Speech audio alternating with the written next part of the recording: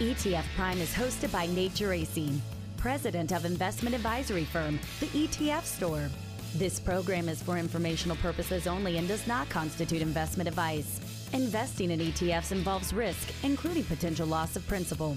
Any past performance figures discussed are not necessarily indicative of future results. The ETF Store is not affiliated with ETF Trends and ETF Database or any of its affiliates. ETF Trends and ETF Database participation in this program should not be construed as an endorsement or an indication by ETF Trends and ETF Database of the value of any ETF Store product or service. Visit etfstore.com for more information.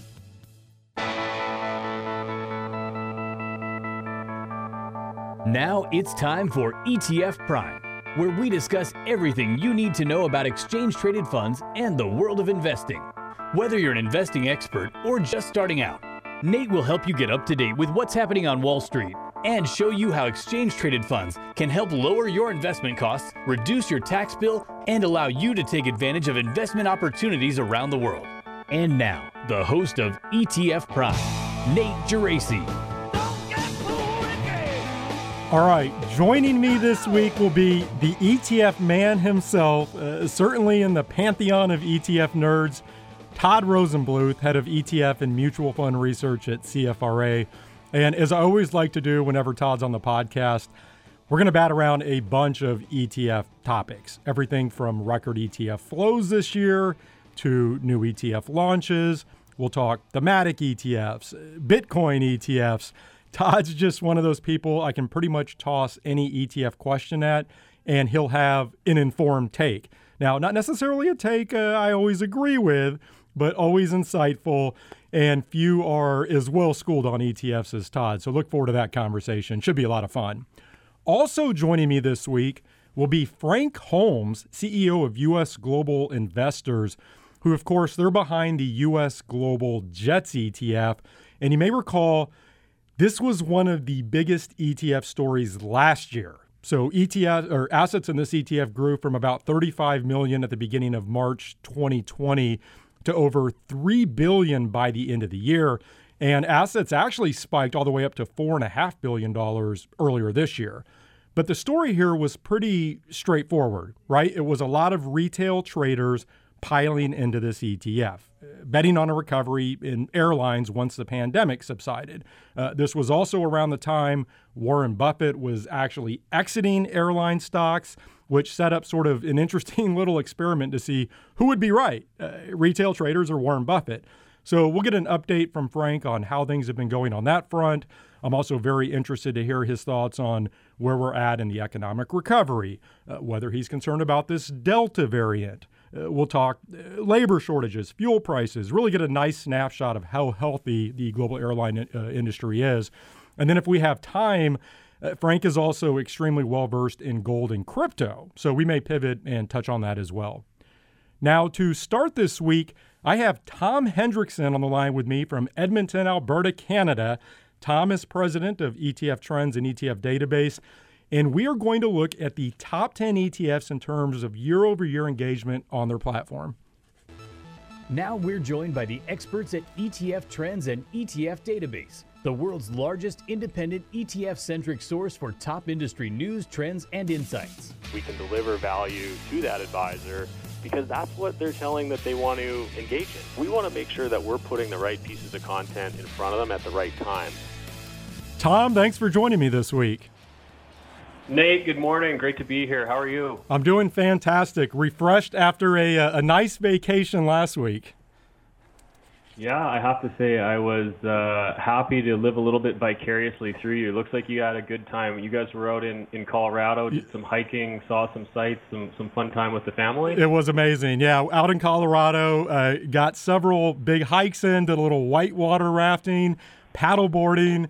Weather was perfect. I just it was such a great break from the everyday grind, and the kids had a blast. So no, like I said, definitely came back very refreshed.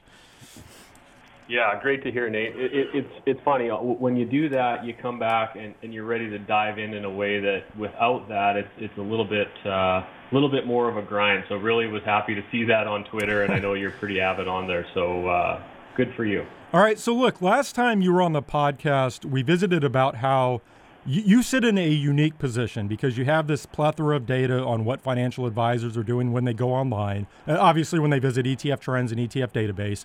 And you explained how that really offers some interesting insights into ETFs. And so this week, I've got to tell you, I absolutely love this. You've put together a list of the top 10 ETFs in terms of year-over-year engagement. In other words, which ETFs saw the biggest spike in traffic from people visiting your two websites over the past 12 months. Now, I have the list in hand, and we're going to go through this, but before we do that, do you want to just speak a little bit to this data, maybe add some context in terms of exactly what we're looking at? Yeah, happy to, Nate. And so it's funny, you know, the listicles or top 10 lists are as old as the internet is. And so this may be on the very far end of the nerdy element, really digging into what tickers financial advisors are most interested in, and then how that's changed year over year. So 21 over 20, and obviously there's a heck of a lot that's gone on in the world, which is informing how advisors are doing their research, where they're looking, and ultimately a lot of that's going to be driven, and I think we're going to have a hearty conversation around the conversations that ultimately are fueling the advisor-client conversations, and getting into some of the larger themes, and then maybe even a meta theme as it relates to some of these areas that advisors are interested in. So what I did was I looked at, you know, the entire universe of U.S. listed ETF tickers. And so they all reside on the ETF Trends and ETF Database platform. We get a lot of traffic there from the advisor community. You could imagine, Nate, when an advisor's doing their research, they might start with more of a thematic idea and then drill in, ultimately to a product selection process where they're at the ticker level. And so that's the data we're looking at. I threw out anything where there was, you know, large base effects, you know, where there wasn't very much traffic last year or it was a new ticker symbol. So we're looking at a statistically relevant sampling here where, you know, what the advisors are doing year over year really does give an indication into how and where and what they're researching has changed. So that's a little bit about the data, and maybe we can dive in. Yeah, so let's get to the list, and I'm going to do this the old David Letterman reverse countdown style, starting with number 10. And also for the sake of time, let's maybe quickly burn through numbers 10 through 6 here. You can offer a little bit of color, and then I thought we'd spend more time on the top 5. So number 10 on the list, again, most year-over-year engagement growth at ETF Trends and ETF Database is the Siren NASDAQ Next Gen Economy ETF, ticker BLCN, one of the blockchain ETFs, which, you know, I would say probably not too surprising given what Bitcoin and crypto have done over the past year, right? Bitcoin is up, 280%. And of course, we don't have a Bitcoin ETF yet, which I'm not going to get started on that this week. But you look at BLCN, it's returned nearly 50% over the past year. Any quick comments on that one? Yeah, no, Nate, and we talked a little bit about this last time I was on. You know, advisor interest in this space is heating up, and, you know, we're going to see this theme play out in the top 10. So maybe I'll save some further commentary until we get a little bit deeper into the list. All right, number 9 on the list is the iShares MSCI USA Value Factor ETF, ticker VLUE, which this has taken in $4.5 billion in assets this year, nearly $7 billion over the past year. Of course, there was a lot of focus on the value factor earlier this year, though that's faded a bit recently, I would say. This ETF is up about 44% over the past year, which for reference, the S&P 500 is up about 39%. Now, number 8 on the list is another iShares ETF, the iShares S&P GSCI Commodity Index Trust, ticker GSG, which I think there's clearly a tie into value and cyclicals and sort of this bet on the economic recovery, which we can talk about that later. But that ETF is up nearly 50% over the past year. And then number 7 on the list, another commodity ETF, but I've got to tell you, Tom, this one's interesting to me. So ticker NRGU, the Microsectors U.S. Big Oil Index 3 times leverage ETF. I'm curious, what do you make of this? Like, I was a little surprised seeing a leverage ETF show up here. Yeah, well, it's interesting, Nate. One of the themes throughout is that the ETFs within this list do skew to have performed quite well in the last year. And I think one of the things that we find when we're in, constant communication with the advisor community is a big part of their job is the steward of their client's portfolio. And that means putting them in the right things and also making sure that they're not going too deep into the wrong things. And so you could imagine, as some more aggressive clients may be calling their advisor and talking about ways to play a recovery and sort of driven by some of the headlines and things opening back up. My theory here is that ultimately advisors are making sure that they understand the space, they know the pitfalls of it. There's probably some demand on the client side, and if there's a very small sliver of that aggressive sort of play money part of the portfolio that's not even near the core, there's probably a little bit that drips in here so that the advisor can talk intelligently about where to stick to the knitting, and then also not to get too infatuated with any of the shiny things. That's a great point. I mean, I always harp on the importance of ETF education, making sure you understand what you're investing in, especially with some of the more esoteric products, which this fits into that. So I think you're right. It's probably people doing some due diligence on this product, which, by the way, on the performance side, that thing's up like 85% year to date. So year to date, yeah, which is why I'm sure advisors are hearing from clients on it. Okay, number 6 on the list is the VanEck Vector Semiconductor ETF, ticker SMH. Of course, we've all heard about the chip shortages, right? And I would say this is another ETF clearly tied to the economic recovery and the supply chain constraints that we've seen. This is up, 60% plus over the past year, again, compared to about 40% for the S&P 500. Any quick thoughts on that one? Yeah, no, I think that you're exactly right. This is the third biggest ETF here, with about $5.5 billion. It's funny, Nate, we've got within this list the range you mentioned the iShares value ETF bumping up against $16 billion. And then the smallest ETF in the list is a little bit south of $100 million. We've got quite the range here in size. And so the semis play, to your point, really does speak to, I think what we'll touch on in a little bit is a bit of the meta theme that's playing out through where this research is happening, and maybe we'll save that for the top 5. Yeah, no, it's perfect. So you're foreshadowing exactly where we're heading. Let's get to those top 5 ETFs. Again, these are the top 5 ETFs in terms of year-over-year engagement growth at ETF Trends and ETF Database. And let me just do this. I'll give the ETF, and then you can offer some color commentary on each of these. So number 5 is PDBC, the Invesco Optimum Yield Diversified Commodity Strategy, which the only thing I'll mention here, not to steal your thunder, is this thing has taken in close to $2.5 billion in assets this year, which might surprise some people. It's also up nearly 50% over the past year. What do you think about that one? Yeah, and it's crested $6 billion total. So it's interesting, Nate. I'm sure, we're going back and forth on this, and one of the things is, it color-coded some of the themes that popped, and we're going to get into from 5, 4, and 3 into some of the repetition of the themes. So we're seeing it in the commodity space. Obviously, advisors are interested in not only the recovery play and some of the demand that's going to be put on some of these commodities to make all the things that need to be built happen, but also the inflation it's a good point. Theme coming in here. And remember, we talked about that last month where we picked up on advisors' interest in inflation even earlier than it became sort of mainstream narrative. Going all the way back to last summer, advisors were looking at some of the proxies of how to hedge out some of the inflation tail risk or some of that risk that maybe inflation was going to be more deeply rooted, larger than people thought for longer. And so I think that there's probably an element of that in play here as it relates to this Invesco commodities product. Might be the single biggest debate in the markets right now. Are we going to have inflation or is this transitory? We'll see.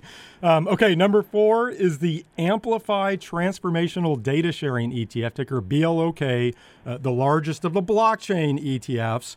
Now, we mentioned BLCN earlier. I guess anything else you would add to what we mentioned previously?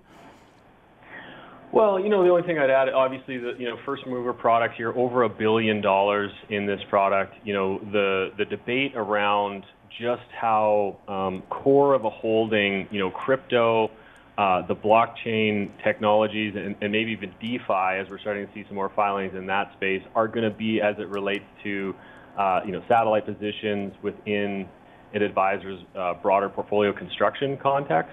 Is that going to be the 1 to 3%? You've got Frank Holmes coming on, after me and after Todd. That's really, talk about debates within the market. I think there's a lot of people placing bets there and ultimately looking for some exposure, and you can't get it as you've already referenced through a peer play in an ETF wrapper. And so BLOK is probably a pretty darn good proxy as it relates to advisors who want to get up the learning curve there, get some exposure, and then we'll see how that plays out over the coming, months, quarters, and years. I feel like you're trying to bait me into getting fired up over the lack of a Bitcoin ETF. I'm not going to take the bait this week, Tom. Well, one thing I will say here is, actually two things. First of all, BLOK is up about 100% over the past year, and again, performance driving some of the interest here. But the other thing is, you mentioned DeFi and the filing. So we saw Goldman Sachs file for this DeFi and blockchain ETF yesterday. And, there are several blockchain ETF filings in the hopper. Of course, there are a number of blockchain ETFs already on the market. The one thing I'm really interested to watch here is how many of these ETFs can make it. Because I think these ETFs are being launched as workarounds because these ETF issuers know that end investors want exposure to the price of Bitcoin or the crypto ecosystem. They can't get it through, again, a Bitcoin ETF, so they're creating these workaround products, and there's a lot of them out there. So I think that's going to be an interesting story to watch as the rest of the year unfolds. Okay, number 3 on the list is the Invesco Dynamic Semiconductors ETF, ticker PSI, another chip ETF. Anything you would add here to what we mentioned earlier with SMH? I guess I'm somewhat surprised this one ranked higher than SMH, just given that the VanEck one is so much bigger. They've also performed about the same, up more than, 60% over the past year.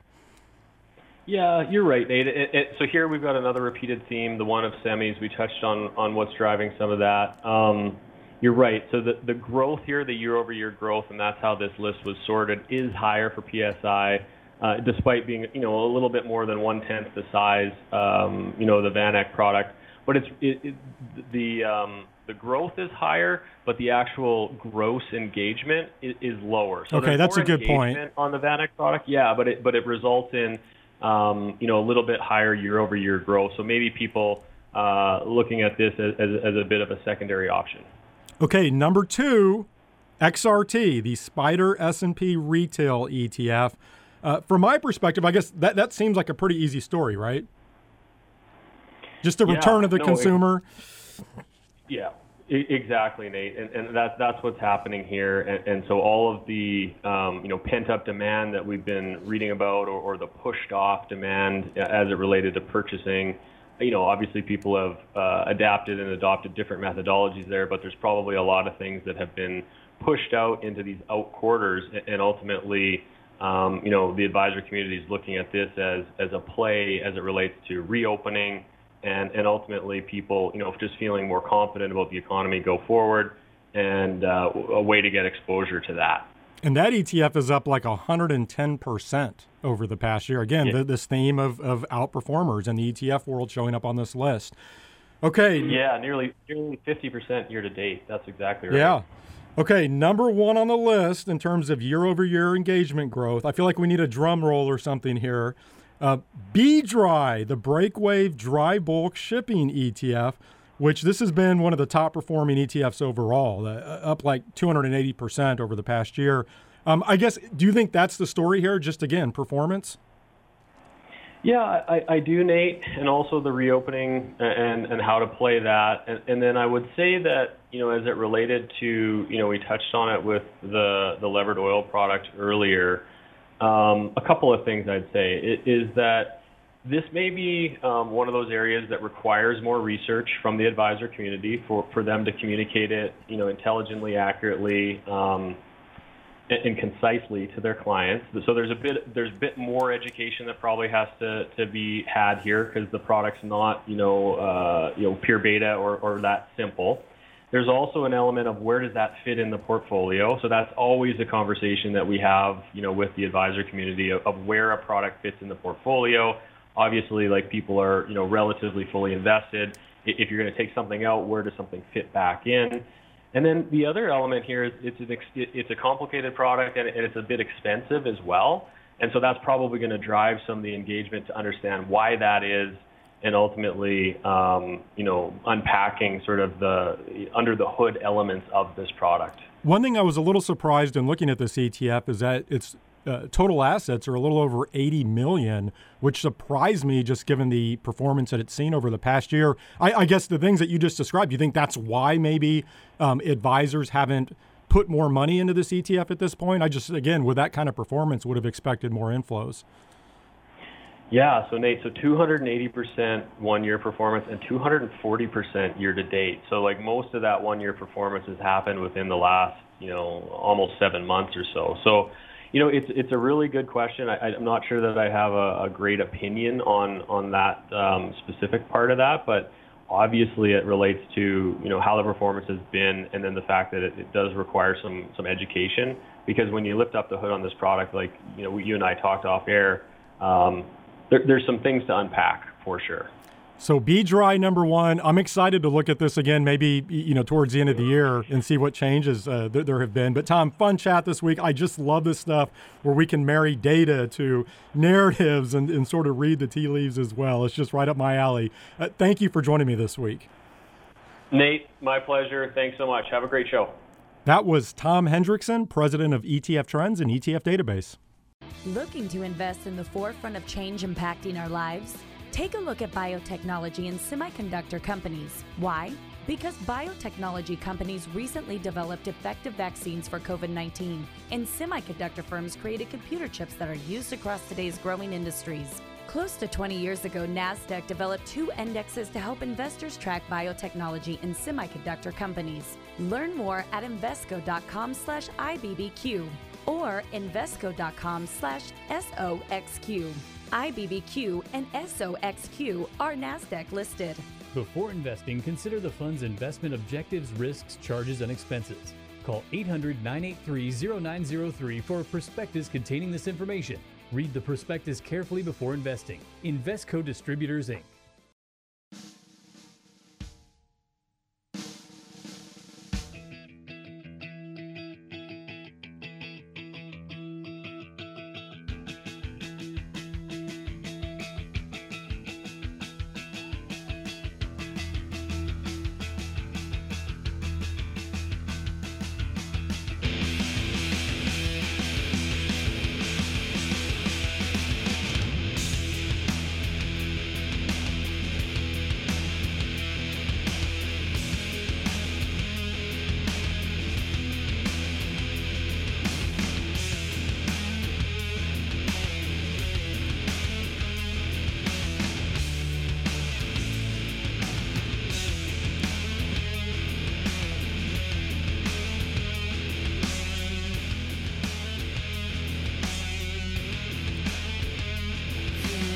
My next guest is Todd Rosenbluth, head of ETF and mutual fund research at CFRA, a leading independent provider of investment research and analysis.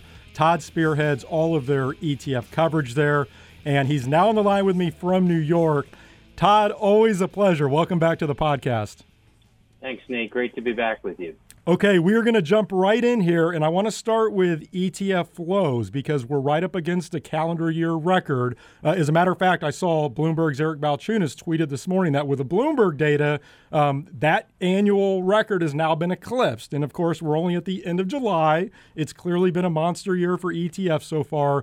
I'd love to hear sort of your perspective here. Obviously, we've had the supportive backdrop of the financial markets. I would say that's probably the biggest driver. But what do you make of the inflows this year? Well, it's been tremendous demand. I actually thought the intro music would have been from like the 1980s, Sweet 16 bar mitzvahs, weddings of Celebrate Good Times. Because $500 billion in just under 7 months, which is the data that we at CFRA have as well, is just amazing to see. We've seen institutional investors that entered the market using ETFs probably in many cases for the first time in 2020. Were active in the first half of 2021. We've seen advisors continue to shift towards ETF strategies. Vanguard has already matched what was a crazy $200 billion of net inflows in this 7-month period. We've seen Invesco, we've seen Schwab, we've seen Global X have more money pouring into their ETFs thus far than all of 2020. So it's not just been one firm, it's not just been one style. And I guess lastly, I would just note is this is a completely different market than we saw in 2020, a rotation towards value over growth. So ETFs like VTV or more equally weighted version of the S&P 500 with RSP from Invesco. And then demand for thematic ETFs has continued to accelerate with a shifting number of themes that fit the current moment as opposed to the prior one. So it's been a tremendous year so far, and we've got 5 months to go. Well, in those last 5 months that we have ahead of us, I mean, any predictions in terms of where we end up on flows? And again, it's obviously market dependent, but let's just say we have a relatively normal market. I mean, what do you think happens here? Well, I think we could hit the $7 trillion mark by the end of the year. We probably will see a slowdown in the pace of flows. July has been slower than prior months. The summer tends to be, and certainly when there's market volatility, and then a recovery, not a recovery, but an acceleration is common in the fourth quarter. So we could see another $300 billion of money flowing in to ETFs. And then if the market rallies, as it tends to do in the fourth quarter, that could get us there as well. So I think we're going to keep ticking off milestones. It may not happen $7 trillion by the end of December. It could fall to January or February, but I think the snowball continues to get larger in the ETF space. Yeah, and we're currently sitting at $6.6 trillion, right around there. And you mentioned milestones. Right. I love giving these stats, so bear with me here. So I looked, SPY, of course, the first ETF that launched in January of 1993. Well, ETFs as a whole in the U.S. did not hit $1 trillion until December 2010. They then hit $2 trillion in December 2014. $3 trillion in July 2017. And then listen to this.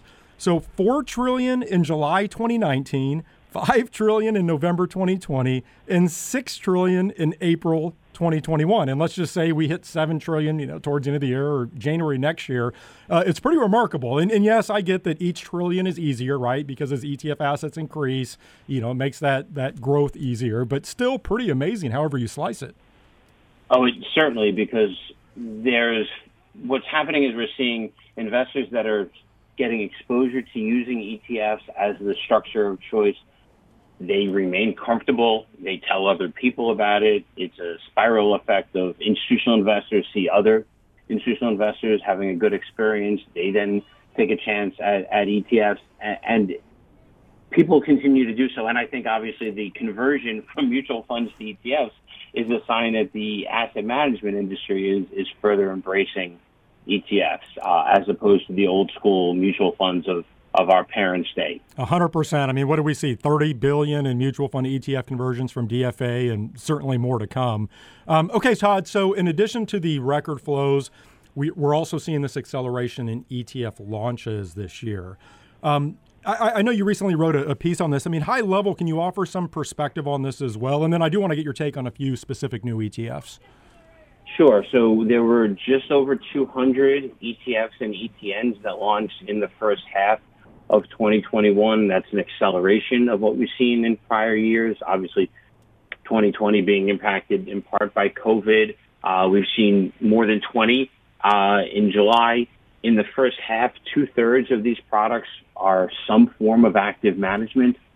Either they're the defined outcome suite of products that we and others consider active management through the use of options, or the semi-transparent products like Fidelity offers and T. Rowe Price offers, or the fully transparent products that we've seen have success. And both newer entrants into the marketplace and more established firms entering in with the ETF space. So if I can just touch on a couple of examples in the active space.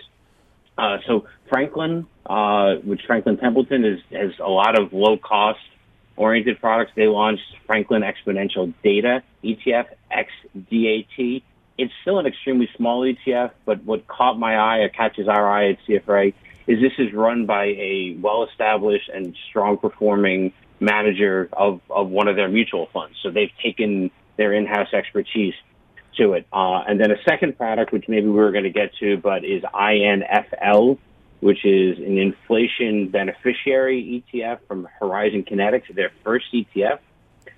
And it gathered over $600 million in the first 6 months of life, but not all at once, but drip by drip of new money and just cranking their way on it are two of the interesting active ones. And if I can touch on an index one, because I know you have a list of other ones to touch on, I recently wrote about QQA, which is a ProShares ETF. It's tied to the NASDAQ 100, but with a momentum twist to this large cap growth strategy. And it's 21 stocks that have the highest momentum characteristics. Sometimes that includes the FANG-oriented stocks, and sometimes it doesn't. So it currently owns Facebook and Alphabet, but it doesn't own Netflix and Google and Microsoft, among others. So it's just an interesting product that I think is another evolution even within the index space. No, I always love how you unearth some of these ETFs that may fly under the radar of other investors. You mentioned INFL. That is one that jumped out to me. I mentioned this on Twitter. I mean, to me, that's probably the breakout hit of the year this year so far, just given that this was a new issuer and seeing how much success it's had and clearly timing some of the concerns around inflation perfectly. Two stats I want to mention briefly, and then I have a couple other ETFs, as you mentioned, I do want to ask you about. But in your research piece, you noted that 76 asset fund families have launched a product in the first half of 2021. That just jumped off the page at me. And then we're right now right at about 2,600 ETFs overall. Pretty remarkable, how quickly the space is growing. In terms of the new ETFs that have caught my attention, let me give you a few others here. So VUSB, the Vanguard Ultra Short Bond ETF, that's already over $1 billion in assets, just launched in April. ARKX, which I know everybody was all over this launch. That's the ARK Space Exploration and Innovation ETF. But I look, this is already over 600 million, just launched at the end of March. And to me, this shows the power of Cathie Wood, because you look at the Procure Space ETF UFO, which I love Andrew Chanin, and they were first to market, which I think they should get a lot of credit for. That launched in April of 2019, but it only has 125 million. And a lot of those assets have come since ARK first announced their space ETF. So what's interesting to me here is, again, just that gravitational pull, no pun intended here, of Cathie Wood. And then I'll give you one more, which I don't think is going to surprise you, SPBC. So that's the Simplify U.S. Equity Plus GBTC. Of course, that's a Grayscale Bitcoin Trust ETF.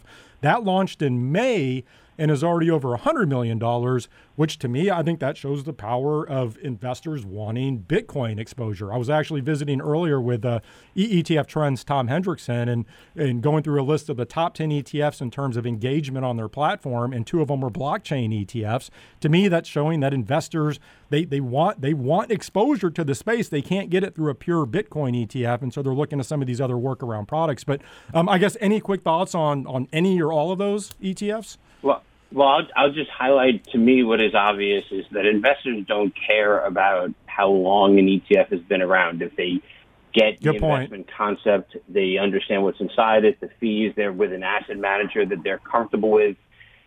The 3-year anniversary that has existed for mutual funds for years is just not relevant in the ETF space, and you're citing perfect examples. Vanguard, an ultra short bond ETF, that's a pretty simple concept to understand. And if you work with Vanguard already, and it's 10 basis points, that's easy to determine that makes sense. I'll take the bait with the Bitcoin related products. So I knew it. We can maybe check that off the box. And I asked on Twitter how early we'd get the word Bitcoin would come out of your mouth in the interview. So we're at 10:35 Eastern time, mine 9:35 yours. I think we're 15 minutes into the conversation, so ahead of my anticipation. But this is just a creative way of getting exposure to Bitcoin, and it's a smart way of doing it. Whether or not I believe or you believe people should have it within their portfolio, it's a managed way of having exposure. It's a tax-efficient way of having exposure. They do the work. They, being Simplify, does it for you. It makes a lot of sense for somebody who wants exposure to it through an ETF wrapper. And I don't think, getting ahead of myself, I don't think we're going to see an ETF for Bitcoin directly in 2021. So this is the best way of getting exposure to it. Well, let's talk more about that. I'm going to take your bait from my bait, and I didn't take Tom Hendrickson's bait earlier talking about Bitcoin ETFs. But look, we saw another filing for a Bitcoin ETF last week from GlobalX. I believe we're now up to 13 known filings. And I say known because it's possible that somebody like Grayscale or Bitwise, that they have filed something behind the scenes. Certainly not a 19B4, but it's possible they've put in their initial filing. You mentioned not seeing one this year. I would agree with that. I mean, I've grown much more pessimistic as time has gone on now that we've seen Gensler show his hands a little bit. I mean, Tom, where do you think we're at in this? I mean, what do you think the SEC needs to see? Do you think there is a bigger force here at play in terms of the U.S. government not wanting to implicitly endorse Bitcoin and therefore not allowing the SEC to approve a Bitcoin ETF? I mean, any thoughts you would offer on this topic? So my insight is based on what the SEC is saying. So what they're saying is they have concerns about fraud, and they're saying they have concerns about some form of Bitcoin in an ETF structure that cannot be closed when there's unexpected demand, both high and low. And that's certainly going to happen. There's people lining up to buy the product outside an Apple store before them even announcing that there's a new product, if I can butcher an analogy. So I think it's what's encouraging is that these are some well-established asset managers like GlobalX and VanEck and WisdomTree and ARK that are not just jumping in with an ETF, but this is part of their broader lineup. And this is an extension of what they're doing with some of the blockchain-related products or digital assets. Each of those firms has some connection to it.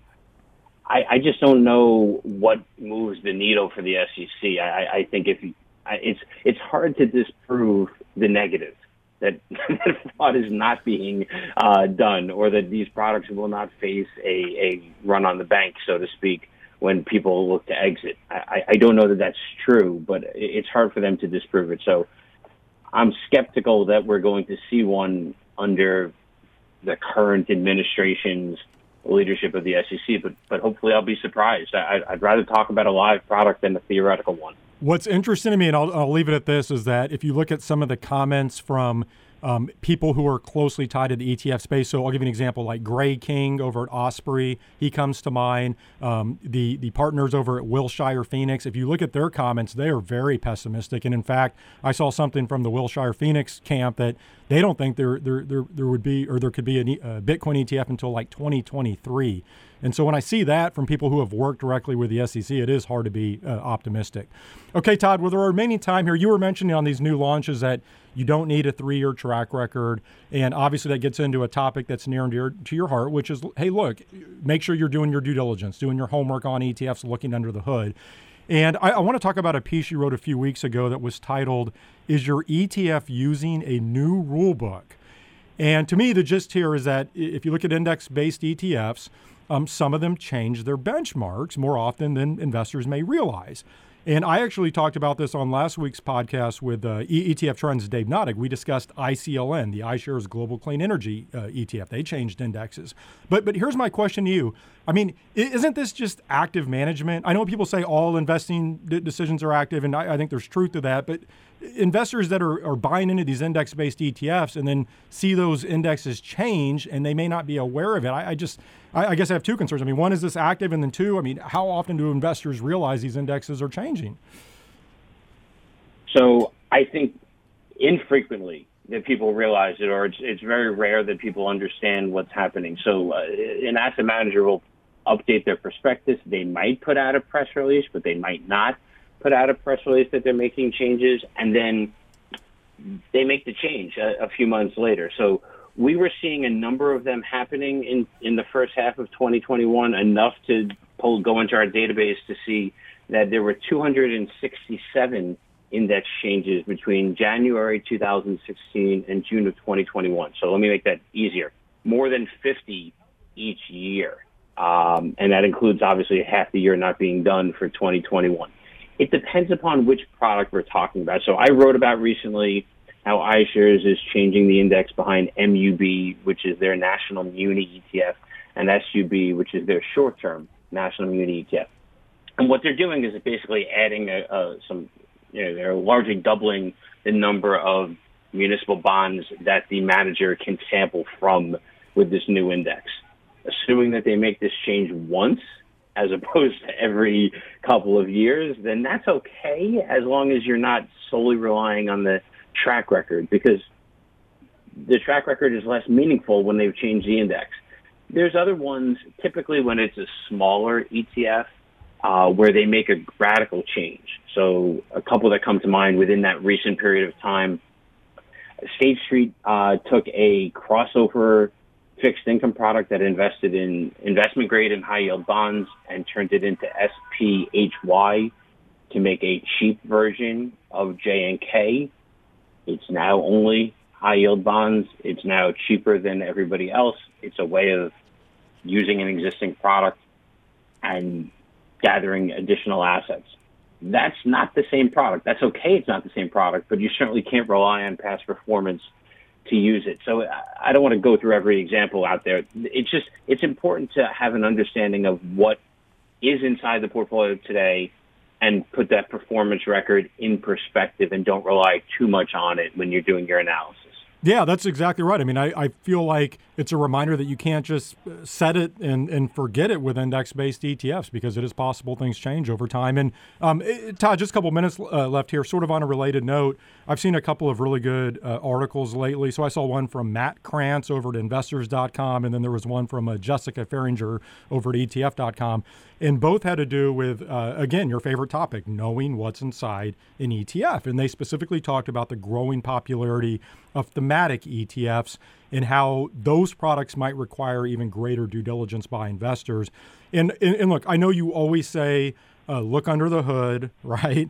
But I thought it'd be good. Can you just offer some real tangible action items for investors who are looking at thematic ETFs? Like how do you approach this space from a CFR rating perspective? So, and thanks for that. So we at CFRA, what we do, we look at the holdings, we look at the performance record, sentiment, and cost. For a thematic ETF, we treat the same as everything else. So we have an opinion on individual stocks from a valuation and risk perspective that may or may not be connected to the theme. And if it owns stocks we like, that's a good thing. If it owns stocks we don't like, that's less of a good thing. And the fund will get rated lower. So let me just pick an example. I know ARC-X, the space exploration ETF, I didn't touch on when you talked about it. It owns Deere. You know, I'll probably find a way to connect, and I'm sure Kathy Wood could find a way to connect Deere to space exploration. It's not my opinion whether or not it fits in appropriately in a space ETF. We have a buy recommendation on Deere from a construction and an agricultural equipment perspective. So we like ARC-X ownership of the stock. Is it appropriate in a space-themed ETF? Are you stretching the boundaries? That's important for an investor to make on their own. We're not putting our thumb on the scale to be able to say that. So we think you should, importantly with thematic ETFs, you can't just buy the largest, you can't just buy the cheapest, you can't just buy the best performer. You need to look at it and make your own decision as to, do you like what's inside the portfolio, and do they own things that you think either make sense, or often companies that are small caps you never heard of, but when you do a little bit of homework, you see, they're the leading company within this cybersecurity segment or that space exploration segment. That's the homework investors need to do. We're hoping to help them, but they've got to do a lot of the legwork on their own. All right, Todd, so I'm going to recap our conversation here. ETF growth and momentum is accelerating. ETF innovation is alive and well. There's not going to be a Bitcoin ETF. You don't need a 3-year track record for an ETF to invest in it, and look under the hood. Those are the Todd Rosenbluth words of wisdom this week. Always enjoy visiting. For listeners, go follow Todd on Twitter, @ToddCFRA. Thanks for joining me this week, Todd. Thanks, Nate. Enjoyed it. That was Todd Rosenbluth, head of ETF and mutual fund research at CFRA.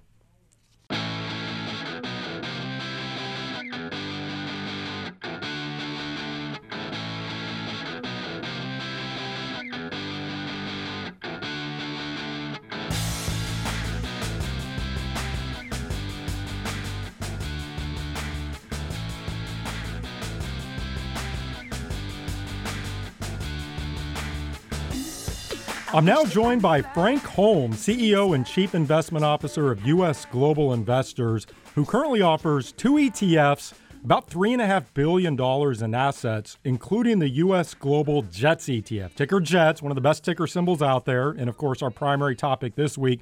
Though I should note, Frank is a gold expert, and he currently serves as executive chairman of Hive, which was the first publicly traded company mining both Bitcoin and Ethereum on an industrial scale. And he's now on the line with me from San Antonio. Frank, thank you for joining me this week. It's great to be with you, Nate.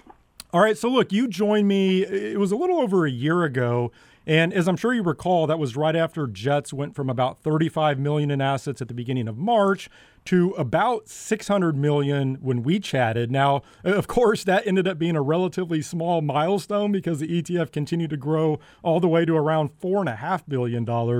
But if you remember, the conversation we had back at that time was whether this would work out well for investors who were piling into the ETF. This was also around the time that Warren Buffett and Berkshire had divested of their position in the major airline stocks. Just talk about the performance we've seen over the past year or so from this space. Well, there's no doubt, Warren Buffett was so drastically wrong, just like he was on Amazon. And JetBlue announced that they made $64 million in the second quarter. And I think what's really important for the public is to recognize what took place with COVID was an incredible increase in price discovery. And price discovery is so important with the minnows in an ecosystem because that attracts all the other fish, all the other traders, hedge fund managers, trend followers,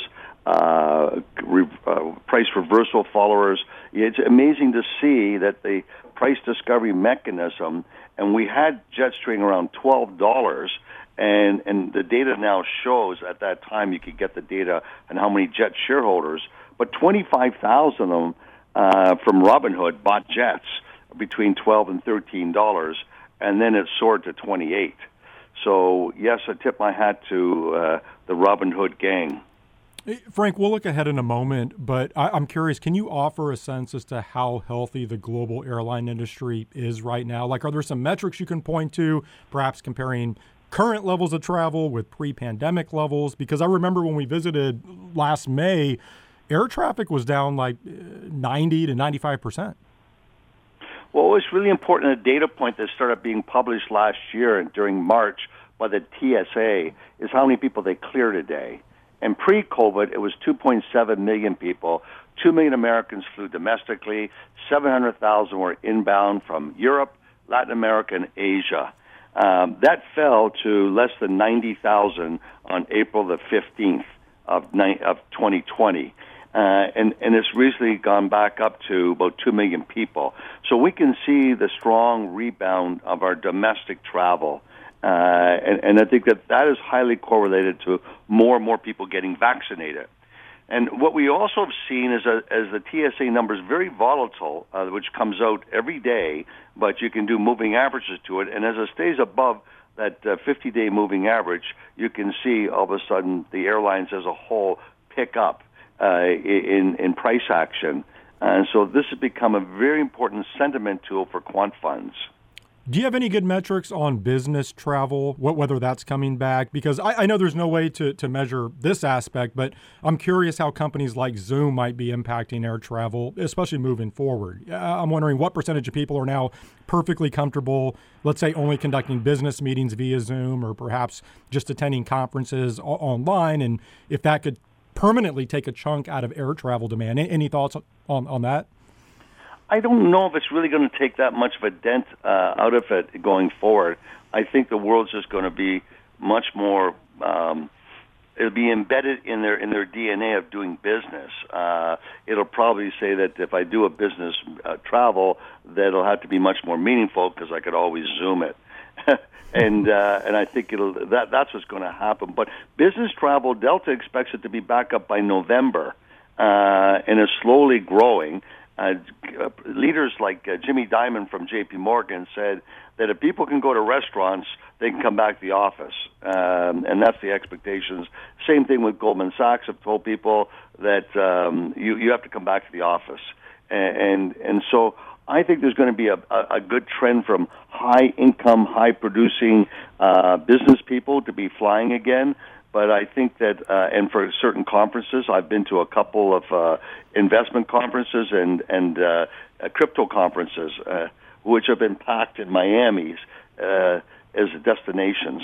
What about the cost side of the equation for some of the airlines? I know Delta recently reported earnings and American, but I'm curious, I mean, like if you look at the labor shortages we've seen in other industries, I'm curious, has that been an issue for the airlines, and is that driving up the wages on that end? What about fuel prices, and how is that playing into ticket prices? Can you offer some insight there?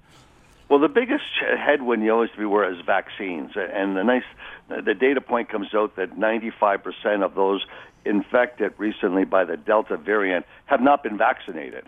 95%. So it just shows the significance of getting vaccinated because the Delta variant spreads much more rapidly. But I think in answering the question, what's interesting is that there were not massive layoffs in the airline industry. The economic support was brilliant because previous cycles, government screwed up and allowed big layoffs, apply for unemployment insurance. But then when they try to turn the economy around, the onboarding for the airlines industry is much more detailed and much greater. So that would just delays getting the economy turning back up. So they turn around and give out $25 billion, which basically is a form of unemployment insurance. And it kept all the stewardesses, everyone at the airplanes in training, all the pilots kept in training. Everybody was like in work mode, but in skilled training. So as the economy has turned and more people are flying, this is very bullish. Something I write about every month is PMI, Purchasing Manufacturers Index. PMI has hit an all-time level of 72. This is very, very bullish for the airline industry. That means business is picking up. And so you understand that basically that there's lots of orders for manufacturing. That usually drives commodity demand. So domestically, you're going to see trains being very busy moving coal around, or not coal, but in particular copper, metals for manufacturing electric motors. We're going to see this boom is very real. I've never seen it, Nate, at 72, the PMI, and it's strongly correlated to strong commodity demand and economic business. So I think that the wind is at our sail. The fuel energy, the biggest issue is fuel shortage of the quality of the fuel that American Airlines has cited. So I think, the government did a great job of giving money directly to the airlines, and the reason for that is because the airlines industry is about 9% of GDP. It employs so many people in such a significant part of the economy, so they were all kept as vital services alive and ready to turn on a dime. And so we're not going to get those labor shortages like you're seeing at hotels and restaurants. Okay, so in terms of the ETF itself, JETS, do you want to talk about the exposure here? I know there were some slight changes made to its index. I think that was in September of last year. Why was that done? And again, just talk about the underlying exposure in the ETF right now. Well, it's very quant-driven, and what we saw in that process was the inflows were coming in faster than the airlines were actually rising at one point. So we end up becoming too much of a position in some of these companies. So we have to expand the number of airlines and just expand that universe for liquidity reasons. Now, that's how we had to redo it. And the most recent repositioning has a total of 50 names. And we increased the global exposure because they've lagged the U.S., but we cut the amount. So we used to have 20 names at 1% each would all be foreign, and now we've gone to 40 names at 0.5%. So we get, and they're still being cherry-picked by those that have the strongest fundamentals on a relative basis. What's really interesting, Nate, is how many new airlines have come out. You know, this is during COVID. Breeze, the guy that created JetBlue and also WestJet in Canada, created a new tourist airline called Breeze. That's probably the biggest and most renowned one. But in Europe, there's several new airlines that have come out, in particular driving tourism. We've seen the major airlines reposition from your neck of the woods flying south. There are so many more new paths flying from northern states to southern states. And that is really about tourism. And even Southwest are flying from Phoenix to Cabo St. Lucas. And with some of those new airlines, are those now in the ETF? No, they're not. Except for Frontier went public, and it's actually showing up in the ETF, and because it had a strong liquidity. One of the key components is making sure we have the liquidity, and the other real key component was make sure how we're managing the taxes, which you can't do in mutual funds, which you can do in ETFs, which you're very aware of. How when we go to rebalance each quarter, that we're doing everything to maximize being tax efficient and getting capital. So recently, Goldman Sachs was there to put up capital, and we repositioned the rebalancing. So $500 million of rebalancing and making sure you're doing the tax lots so that you're being very tax efficient. Frank, just a couple of minutes left here before I let you go. I have to ask you about Bitcoin. I'm going to pivot here. But I guess first, in terms of Hive, for listeners who are unfamiliar, do you want to explain what Hive does? And then I'll ask you about Bitcoin. So just after launching just as an ETF, I went out to launch a Bitcoin ETF.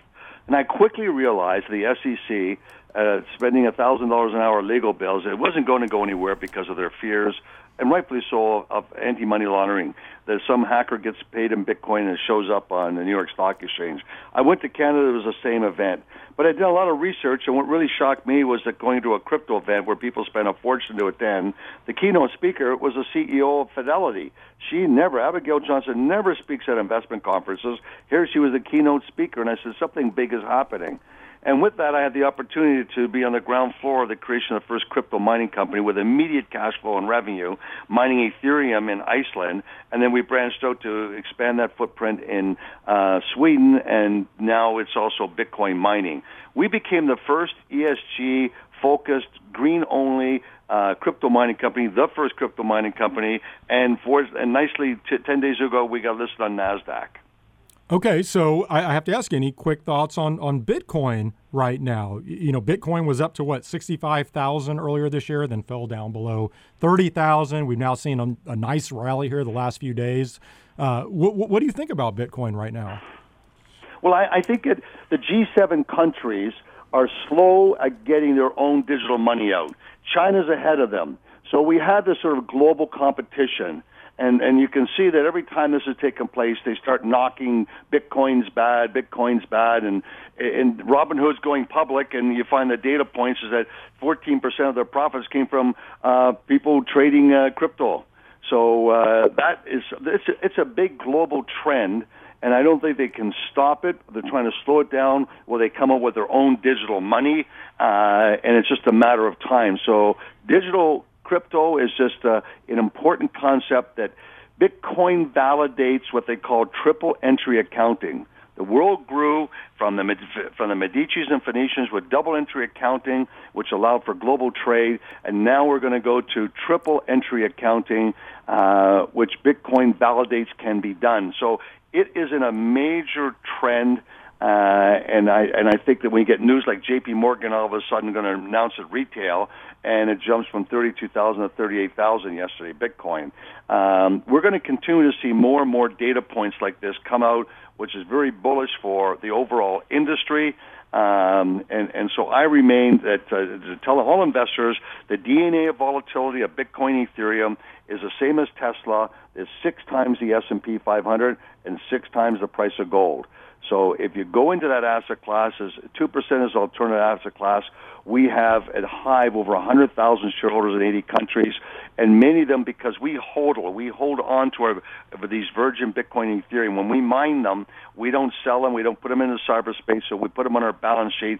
And so we have become a proxy for, there's no ETF, so Hive has become that proxy. Well, Frank, always enjoy connecting. Really appreciate your perspective. And going back to Jets, congratulations on all the success there. I mean, it really has been a true ETF success story. Love seeing that. But thank you for joining me. Thank you, and happy investing.